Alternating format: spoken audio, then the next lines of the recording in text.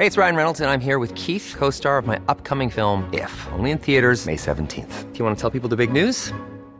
All right, I'll do it. Sign up now and you'll get unlimited for $15 a month and 6 months of Paramount Plus Essential Plan on us. MintMobile.com/switch. Upfront payment of $45 equivalent to $15 per month. Unlimited over 40 gigabytes per month. Face lower speeds. Videos at 480p. Active Mint customers by 531.24 get 6 months of Paramount Plus Essential Plan. Auto renews after 6 months. Offer ends May 31st, 2024. Separate Paramount Plus registration required. Terms and conditions apply if rated PG. Hiring for your small business? If you're not looking for professionals on LinkedIn, you're looking in the wrong place. That's like looking for your car keys in a fish tank.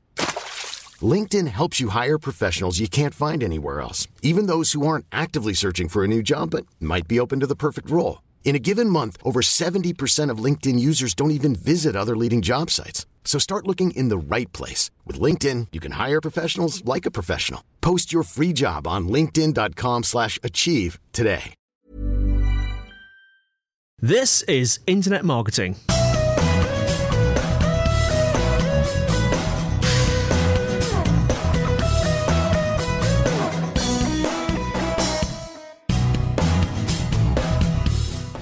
Welcome back to the show where we give you the lowdown, the inside information and the word from the experts to help you use the internet as part of your marketing machine. Internet Marketing is brought to you by Academy Internet at www.academyinternet.com. In episode 37 we cover part 2 of our search engine optimization mini-series and specifically off-page optimization. Daniel Rouse of Academy Internet tells us about such things as online directories, inbound links, CMS systems and quality content, so stay tuned.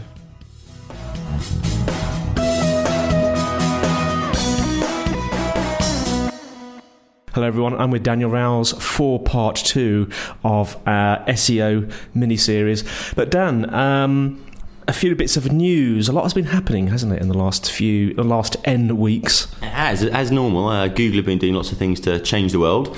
The most interesting thing they've done, which affects a lot of people that are using pay-per-click, the Google AdWords system. The rule used to be that you couldn't bid for other people's trade names. So, for example, you couldn't be Toshiba and bid for Sony and try and be number one for Sony because, you didn't sell their products at the end of the day, so you couldn't do it. If you sold somebody's products, it was okay. And that was trying to make ads relevant and make sure that people weren't just trying to steal other people's trade names and kind of jump and bandwagon on that kind of thing. Google has now done a complete U-turn on this, and now you are allowed to bid for people's trade names. Which basically means that, if you're Toshiba, you can be number one for Sony if you wish to be, and you want to put the money into doing that. Now, for big brands, at the end of the day, they've got the marketing budgets to actually deal with this if they want to. There might be a little bit more competition for their trade names, but, essentially they can deal with that. Who this actually affects more are mid-sized brands and small businesses who may be manufacturers, for example, who produce something and don't sell it indirectly. They only go directly to their customers. Other people can try and bid for that. As a search company, for example, we might find that our competitors, when you put in Academy Internet, might have their company popping up as well.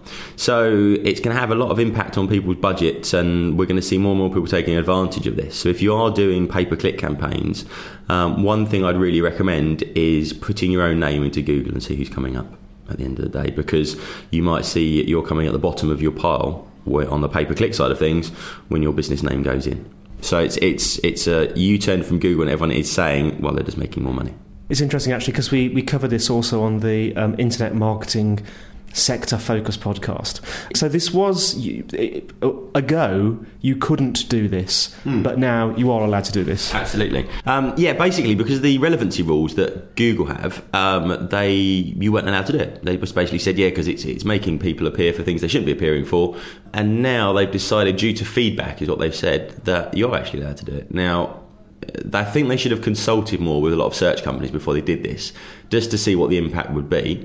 But at the end of the day, it changes the market a little bit. It'll be more revenue for them, and at the end of the day, it'll be more revenue for a lot of the search companies because there'll be more terms to bid on. But I'm not sure it's great for the customer at the end of the day, because if you put in Sony, for example, again, you want Sony to come up at the end of the day more often than not. So it does very much depend on what you're looking for, and it's going to be interesting to see people's reactions to this over the coming months. But of course, it'll be interesting because I was about to ask the stupidest question in the world about pay-per-click. I was about to say, and what governs what order they appear in? Of course, it's how much you've bid. But I would have hoped that if you put in something like, I don't know, Sony TCR 9432, that Sony would presumably be very near the top. Yeah, I mean, there is a relevancy rating within Google pay-per-click as well. It doesn't have a huge impact. I mean, how much you're bidding has a much, much higher impact. But at the end of the day, if you're putting in a big brand like Sony, you might want suppliers to come up and that kind of thing, but you're probably not going to mind if there's an equivalent product from another manufacturer. So I mean, from that kind of angle, it's okay. But it's really for the more mid-sized brands who don't sell their products or services through somebody else, and you're just getting the competition coming up. Now, that's probably a bit confusing as somebody that's searching, because you're doing a very direct search for a company name. You might understand the marketplace, you might not, but it's not a very clear picture of how good it's going to be for users at the end of the day, and that's what Google should be thinking about primarily. Now, you mentioned feedback there from Amazon, and that is a wonderful segue, is it not? Yeah. You see, I am getting better at this, folks. Into some feedback we have received about the podcast. Enlighten us, Daniel. Absolutely. Well, we've had a couple of emails from people talking about the interviews that we were having at the end of the podcast, and a few people have been concerned they've kind of turned into plugs for those companies a little bit. I don't think we've done that consciously, but these things tend to happen. Is that true, Daniel Rowles of Academy Internet? Absolutely. I mean, we're allowed to plug ourselves, but it's outrageous anybody else should do so. At the end of the day, we want those interview sections to be very informative for the listener. So what we're going to look at doing is trying to get them a lot more focused and pick out some different people doing it. I do think it's useful still to have different people talking, so it avoids my monotone going on the whole time. But we will try and keep them a bit more focused. So as of the next podcast, we're going to have a few different people starting to interviews and have something a bit more akin to a case study, so you can see how people have used different technologies, how it's worked for them, and how the whole thing's going. I think that's a very good idea. It's always a slightly tricky one, of course, because certainly in my experience, when I'm speaking to, I phone people up and I go, would you like to be interviewed on the podcast? And you feel that you have to incentivise them, so I'm always tempted to say, of course, we can mention your company on the podcast, and that they usually immediately go, yeah, okay. And then we discuss what we're going to talk about. Maybe we should do it the other way around. I think that's maybe it. I mean, we did a 30-second stint on CNN. A telephone interview that I managed to get pushed into. CNN? Absolutely. It was a technology focus, and the person who was going to do it was pulled out. So they obviously desperately scrabbled around and found my name from somewhere. And I managed to say Academy Internet 3 times in 30 seconds on air and a live programme. So I was quite pleased with that. So I do understand the reason people want to plug their own companies. But we're going to try and make them a bit more informative as well and just push that forward. And the other thing we wanted to say was we're really, really, really keen for people's feedback. And we have quite a few people that feedback quite regularly. We're really keen to hear from them again. And anybody, even if you wouldn't normally feedback on this kind of thing, tell us about any particular formats you like, you don't like, and also what kind of content you'd like covered, because we're really happy to adjust the format to try and kind of keep everybody happy and make it a better show at the end of the day and keep evolving it. Darren, is it worth mentioning about the sort of offshoot podcast of this called, we're calling it very imaginatively, Internet Marketing Sector Focus? Do you want to have a quick chat about that? Yeah, something we're starting to do now is, because we tend to work in particular sectors, so we gain experience over a period of time in those particular sectors. Now, we know lots of our listeners are in those particular sectors as well. So what we're going to do is a short series, just now and again, on a particular sector. So we've done one on the recruitment sector.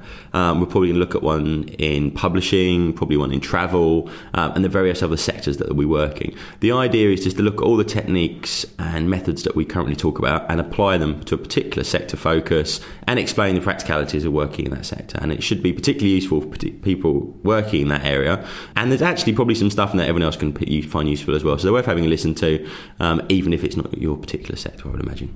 And what's the plan with those, Daniel? I know that we've recorded one already, but they're not publicly available. Are they going to be on a feed or just on the website? What's the plan with these? I think what we'll do with them is we'll actually put up a separate feed for the sector focus, rather than pushing them out to people as part of this series, because otherwise you're going to end up with a load more podcasts sitting on your iPod or wherever it may be that you don't actually want. So we'll set up a separate feed, and from the next podcast we'll give you the link for that feed, and we'll put it up on the website as well. Okay, brilliant. So that's something to look out for, folks. So that's Internet Marketing Sector Focus, new offshoot podcast coming out. Offshoot sounds a bit like a soap opera, doesn't it? An offshoot podcast from this one, which will be available, we think, probably next month. as a feed, probably in iTunes. Okay, let's move on now to the main segment, SEO Part 2. And what are we going to be covering in today's little chat, Daniel? And at this point, it's probably worth me saying that I've forgotten to mention that this is a dedicated podcast to SEO Part 2. There will be no interview in today's podcast, but Daniel has got plenty to say. Sorry, Daniel, what's the content today? What we wanted to do, the last episode, we started talking about SEO kind of 101 and going back to the basics of search engine optimization. The last section, we talked about the on-page optimization, so getting the right content in the right place on your pages. What we want to talk about today is link building, which is the other kind of key element of search engine optimization. The whole thing with link building is that Google sees a link to your website as a vote of confidence. So the more quality links you have to your website, that's actually coming into your website, the better, and the more you get pushed up in the Google rankings at the end of the day. Now, it's harder and harder to achieve decent links for Google because they're more and more focused on not allowing people to use paid links. So, for example, if you have an advertisement on another website and that links through to your site, Google probably now wouldn't count that as a link. Because they're very, very keen that links are there because of the quality. Now, to explain why that works, if you've got really decent quality content on your website, Google will see that because lots of people are linking to it. And that's the kind of link they want. They want links that are because of good quality content. So that tells us a couple of things. First of all, if it's a reciprocal link, i.e. you link to me and I link to you, Google doesn't give that much weighting. That's interesting because wasn't there a little bit of a debate in the past about whether reciprocal links were good or bad? They're certainly not a bad thing because a lot of people will naturally link to each other because they have an association in mind. The thing is, though, that quite clearly I could find 1,000 websites that weren't relevant and I could get them all to link to me and I could link to them because we both get something from it. So you could fiddle it at the end of the day. And Google became very aware of that. And Google also is very aware of the fact that if you've got decent quality content, people will link to it irrelevant to the fact you've got a link back to them. Lots of people tried to get around this by having circular links. So you have 20 people in a row, each linking to each other's websites, with finally the final person linking back to the first person. Everyone gets a link out of it. But apparently the work that Google has done, they've broken links like that, link circles, up to about 32 deep, if not deeper. So you basically won't get away with it. If there's anyone you don't want to try and outsmart, it's a Google engineer at the end of the day, so I just wouldn't really bother. So what it comes down to is how do you get these good quality links and what strategy can you take to do that? The first approach most people would do was go for directories, look at places where they can list their website, and it's always an easy first step. Google only looks at a very limited amount of these directories now because, again, there's probably 10,000, 100,000 directories out there that you could go and get yourself listed in if you wanted to. The Yahoo directory, still very useful, but it's a paid entry and you pay to be reviewed. You won't necessarily get listed. But to be honest, once you pay for the review, you generally do get listed. DMOZ, also a good place to get listed, has much less of an impact on Google than it used to. So if you go to dmoz.org, get yourself listed there. It's a free listing. Can take some time to actually appear because it's human edited. And you'll also find, unfortunately, some of the editors of the sections will be some of your competitors, because it tends to be that somebody early on said, yeah, I'll edit this section, and they've got control of it. So if you don't hear from them within a week or two, do chase up on getting your entry listed in there. There's lots of other directories that are actually very useful still, though, and these are very niche focused directories. Now, for example, if you're in marketing, we run a website called marketingcommunity.net, and lots of businesses are listing themselves there because it's useful to the user to have marketing companies collected in one place, so when they're sourcing companies, they can actually find a good place to find information about them. So those kind of niche directories and niche community websites can be really useful. So there's lots of little social networks that have sprung up on niche topics that you can list yourself in that are relevant for your business. Good way of finding those, Dan? I think just Google things. I think if you Google what you do and directory, or Google what you do followed by the word community or discussion forum and all those different things, and you're searching the way people will search, so it allows you to actually find the places people are looking. If something's coming quite high up in Google, it means generally it's going to be a fairly good place to get a link from. And what that takes me on to is Google PageRank. Now, we mentioned this quite a few times in the past. Now, I've never understood how PageRank works. First of all, I mean, it's a number, isn't it? The higher the number, what does that mean? The lower the number, what does it? And how does Google decide how to rank your page? Basically, it all comes down to links. Okay, so you get a score between 0 and 10. 0 being the worst, 10 being the best. There are very few websites with a 10. The likes of the BBC website get a 9. but it gets exponentially harder to go from a 0 to a 10. And how it's basically valued is on the quantity and the quality of the links to your website. So if you had, for example, if you're the BBC website, they've got about 360,000 odd links to their site, and that gets them a page rank of 9. You could have 360,000 links, but if they're all from rubbish websites, you wouldn't have a page rank of 9. So it is quality and quantity. To get a page rank of 1, you only need a few links, a few decent quality links. 2, 3, 4, you're probably talking tens or hundreds, and then you start getting to the 1,000 marks after that. All right, so this page rank is nothing to do with keywords. It's purely to do with the quality and number of inbound links. Yeah, absolutely. Now, there is some impact of how well optimized in terms of on-page optimization the sites that are linking to you has on the overall page rank. But essentially, boiling it down, and what we can be absolutely sure about it is quality and quantity of links. If you want to see what your page rank is, probably the easiest way of doing it, if you go to Google and search on the word toolbar, the first thing you'll get up, surprisingly enough, is Google Toolbar. You install that piece of software, it takes a couple of minutes to do, and as you're installing, you can opt to have the page rank turned on and off. So you turn the page rank on, and it gives you a score for every website you go to from then on. It gives you a little green bar and tells you what the score is between 0 and 10. You want your page rank to go up, basically, but if you want to judge whether or not you should try and get a link from another website, the higher the page rank, the better. So a link from a PageRank 9 website is a hell of a lot better than a link from a PageRank 4 website. And people have got so smart to this. If you go to eBay and put in, for example, PageRank 5 link, you will see people are selling links in eBay from high rank websites. I wouldn't advise that's a good approach of doing. I'm Sandra, and I'm just the professional your small business was looking for. But you didn't hire me because you didn't use LinkedIn Jobs. LinkedIn has professionals you can't find anywhere else, including those who aren't actively looking for a new job, but might be open to the perfect role, like me. In a given month, over 70% of LinkedIn users don't visit other leading job sites. So if you're not looking on LinkedIn, you'll miss out on great candidates like Sandra. Start hiring professionals like a professional. Post your free job on linkedin.com/achieve today. Hi, I'm Daniel, founder of Pretty Litter. Cats and cat owners deserve better than any old-fashioned litter. That's why I teamed up with scientists and veterinarians to create Pretty Litter. Its innovative crystal formula has superior odor control and weighs up to 80% less than clay litter. Pretty Litter even monitors health by changing colors to help detect early signs of potential illness. It's the world's smartest kitty litter.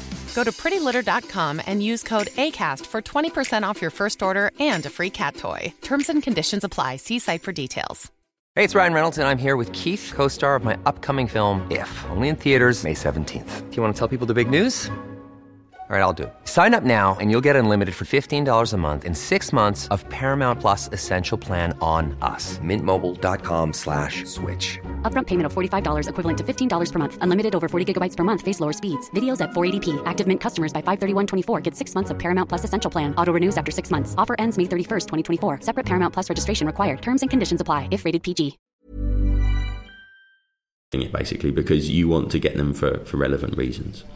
So that brings us back again to, okay, how am I going to get people linking to my website? Good quality content. Just before we go on to that, Dan, what effect does having a large page rank have? Presumably it puts you near the top of Google when people are searching for specific phrases. Yeah, I mean, basically, if you've got a really well optimized site in terms of you've got all the relevant content in the relevant places, and then you get high page rank because you've got lots of inbound links, those are the two fundamentals to getting you to the top of Google. So if you ended up with a page rank of 9, which is highly unlikely because very few people achieve it, but if you got a page rank of 9 and you had a well optimized site, you would be achieving near the top of Google for those terms you'd optimize for at the end of the day. SEO isn't rocket science. It boils down to on-page optimization and link building at the end of the day. And the link building is actually the hardest bit because you're having to create quality content to make people want to link to your site. And there aren't really any shortcuts. Okay, so you can start off by getting yourself listed in some directories. You can then go and seek out partnerships with other companies. What other businesses or individuals would want to link to your website and what reason? You might get some reciprocal links. You might actually just get some inbound links. For example, if you go to a company and say, look, we'll give a 10% discount to your members or the people from your company if you give us a link. So you're incentivizing them to give you a link, which essentially is kind of against the guidelines that Google wants to lay down. So it's not really a great way of doing it. The best way of doing it is to write content, white papers, guides, how-tos, blog entries, anything that people want to read that's useful. And that way people will say, look, this was really useful to me. Have a look at this, and they'll link to it. Quite often it will get mentioned in discussion forums if you write really useful content. Some of the most popular blog entries are ones that solve problems because people love them and they say, well, I had this problem as well, and they link through to it. Yeah. So think about what content you can create and get it up there, but then you need to make people aware of it. So, for example, if you write a white paper or a guide to top 10 tips for optimizing your website, okay, so you write this white paper, you put it on your website. If people don't know it's there, they're not going to link to it. So then you need to go, where are your target audience going to be hanging out on the web? What blogs do they read? What discussion forums do they talk in? What news digest do they read? And you want to get some information up there and try and mention, look, we've written this white paper that solves this problem. Come and have a look at it. Have a look where people are asking the question that it answers, and just get people to kind of point out where it is. If you're a private or commercial company, don't plug yourself hard in discussion forums and places like that, because it doesn't go down well at all. You need to engage with the conversation at the end of the day, work out what people are talking out. If there's a specific question, you can answer it, great. But don't just suddenly pipe up in the middle of a conversation and say, look, we've written a white paper, aren't we great? It's really about engaging with the communities of people online. And this comes back to all the social media stuff that we've talked about in the past. So getting this quality content up there is important. Now, the mistake a lot of people make is that their business, for example, one that we come across all the time, B&B owners, small business owners, they want to get people coming to their website, so they want people to link to their website. If all you do on your website is talk about your business and how great it is, there's no real reason for people to come there unless they're looking for your business. Now, what you need to do is think about the other content you could create that could be useful for people. So in the case of a B&B owner, you would think about things like, what do people do when they come and stay there? They might go walking, they might go cycling, they might go shopping in the local area, they might be visiting local businesses. You write guides to all those things, guides to local walks, guides to cycle routes, local kind of places to visit, things to do with kids when you're in the area. And all those things are really useful to people when they're researching. So they'll point out, and that'll get linked to. That'll get linked to for guides for the area and so on and so forth. And those are the kind of things that can be really useful to the reader. They'll create good link equity, i.e. people want to link to it. And it's called link baiting quite often as well, which sounds like a bit of a fiddle. But link baiting is basically about creating things that people want to link to. And there's lots of ways of writing things that look like they're interesting and people want to link to them, and you're fiddling it. But don't do that. The approach should be create quality content, and it will have a big impact on the amount of people linking to you. You mentioned earlier about writing blogs or posts that solve problems, and I've got first-hand experience of that, because one of my most frequently visited posts is one where I discuss a problem with Audacity. I've actually got a question about that, Daniel. What would happen, because I've got a new blog now, what would happen if I moved that from my old blog to my new blog? Would Google say, oh, that's a duplicate, I'm going to sort of penalise him for that? There's a couple of things there that kind of affect SEO. First of all, if you're moving from one domain to another, on one website to another, you need a bit of a plan in place to make sure that you don't lose all the good kind of inbound links you got for the first website. So generally what you want to do is, for the whole domain, you want to, in the long term, do a 301 redirect. That basically says this domain is now this one, that's it forever, and it doesn't confuse Google. Google is happy about that. And after a period of time, Google will realise the two things are the same. Does 301 actually mean a permanent move? Yeah, it's a permanent redirect. Just like when you get a page, you can't find the page of 404, it's just the HTTP code that gets sent through to your browser at the end of the day. So generally you want to set it up either on your server or with your hosting company to do the redirect. If you do have content on one website that's again on another, it will be seen as duplicate content at the end of the day, which isn't ideal because it reduces the value of that content in Google's eyes at the end of the day. So the best way to do it is to, once you got a new website up, point the old website at that one.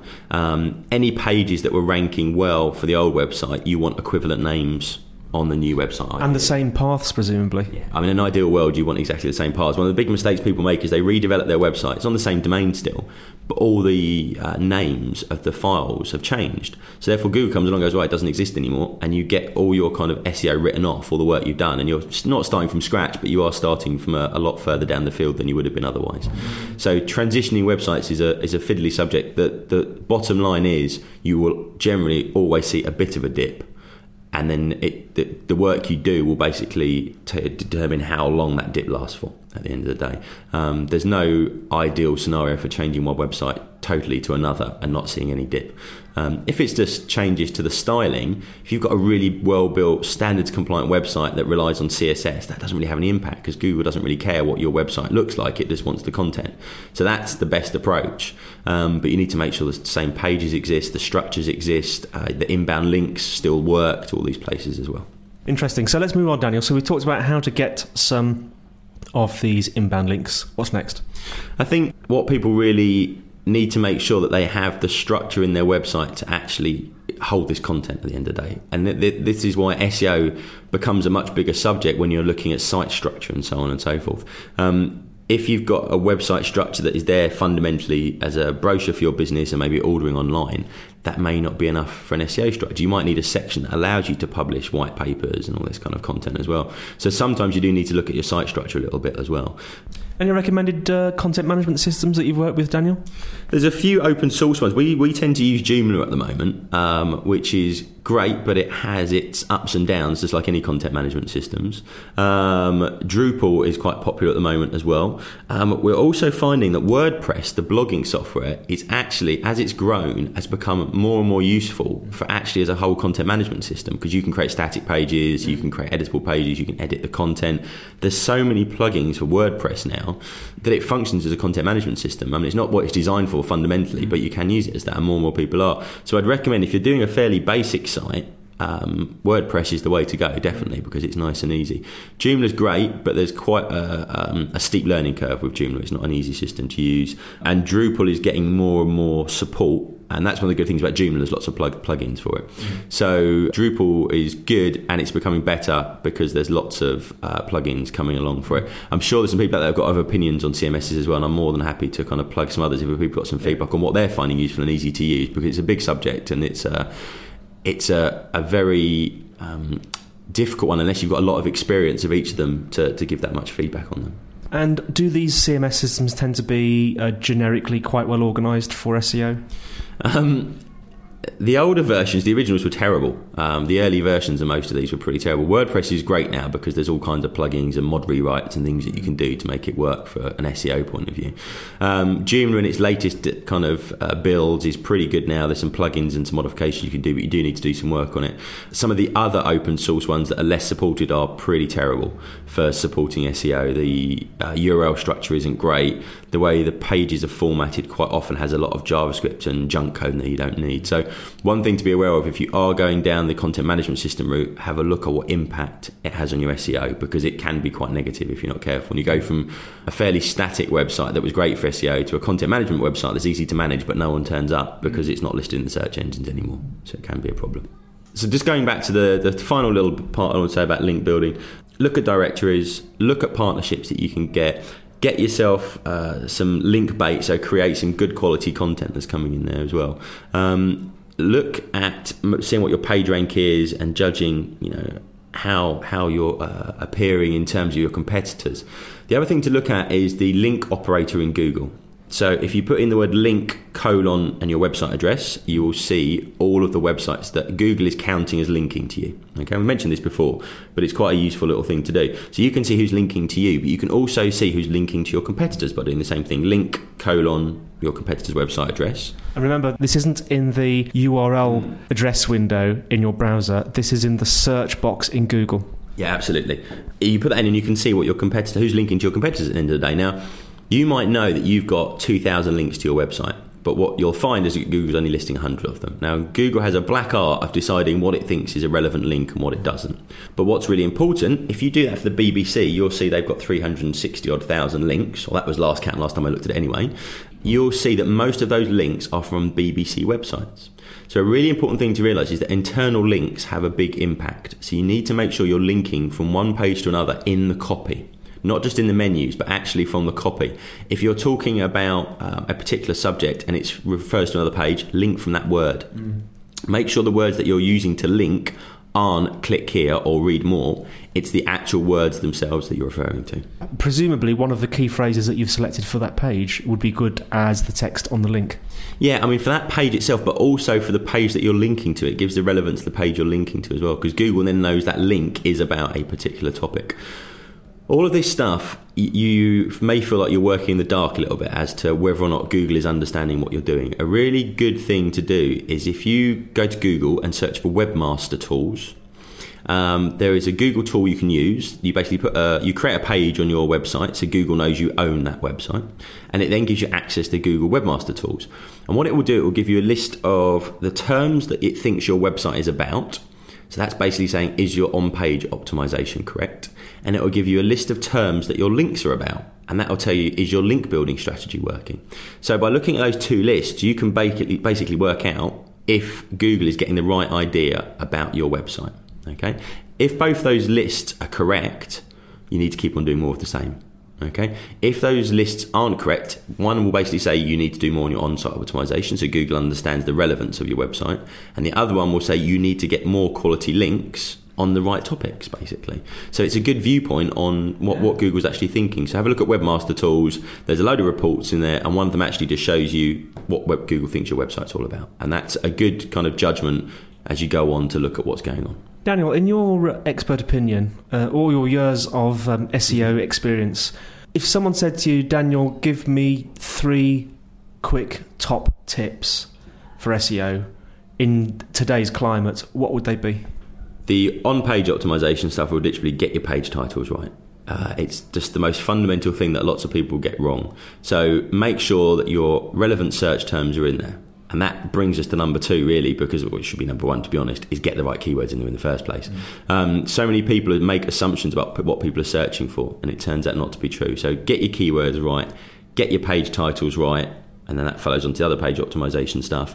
And then really just aim for a couple of good quality links. So write some content that's a really good quality and just get 3 or 4 links in, and it'll have a massive impact. So it is really coming back to basics. Don't try and do too many clever things. Boil it down to the basics, the right words on the right place in the page, and good quality content to people linking to it.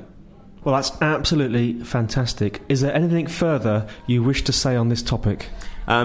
Search optimization we could talk about forever, and I'm sure we'll come on to more advanced topics in the future. So I think what we'll do is we many moons ago, when we did the early episodes, we did an SEO kind of episode. We've covered it off, the basics again now. I think what we're going to need to do is do an advanced episode, and we'll do that probably in 2 or 3 podcasts time. And of course, expect some more interviews to be coming up in the near future. So until then, it's goodbye from me, Andy White, and it's goodbye from Daniel. Daniel, thank you very much indeed. Thank you, Andy.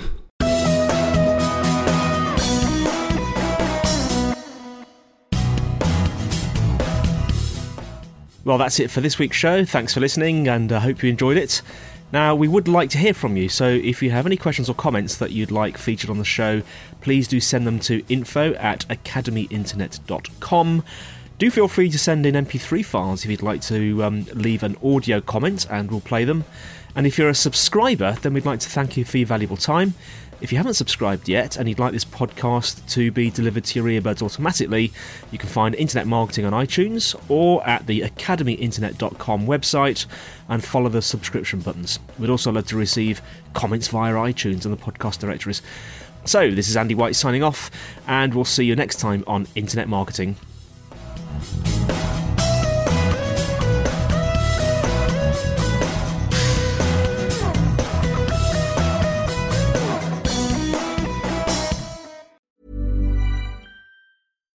Hi, I'm Daniel, founder of Pretty Litter. Cats and cat owners deserve better than any old-fashioned litter. That's why I teamed up with scientists and veterinarians to create Pretty Litter. Its innovative crystal formula has superior odor control and weighs up to 80% less than clay litter.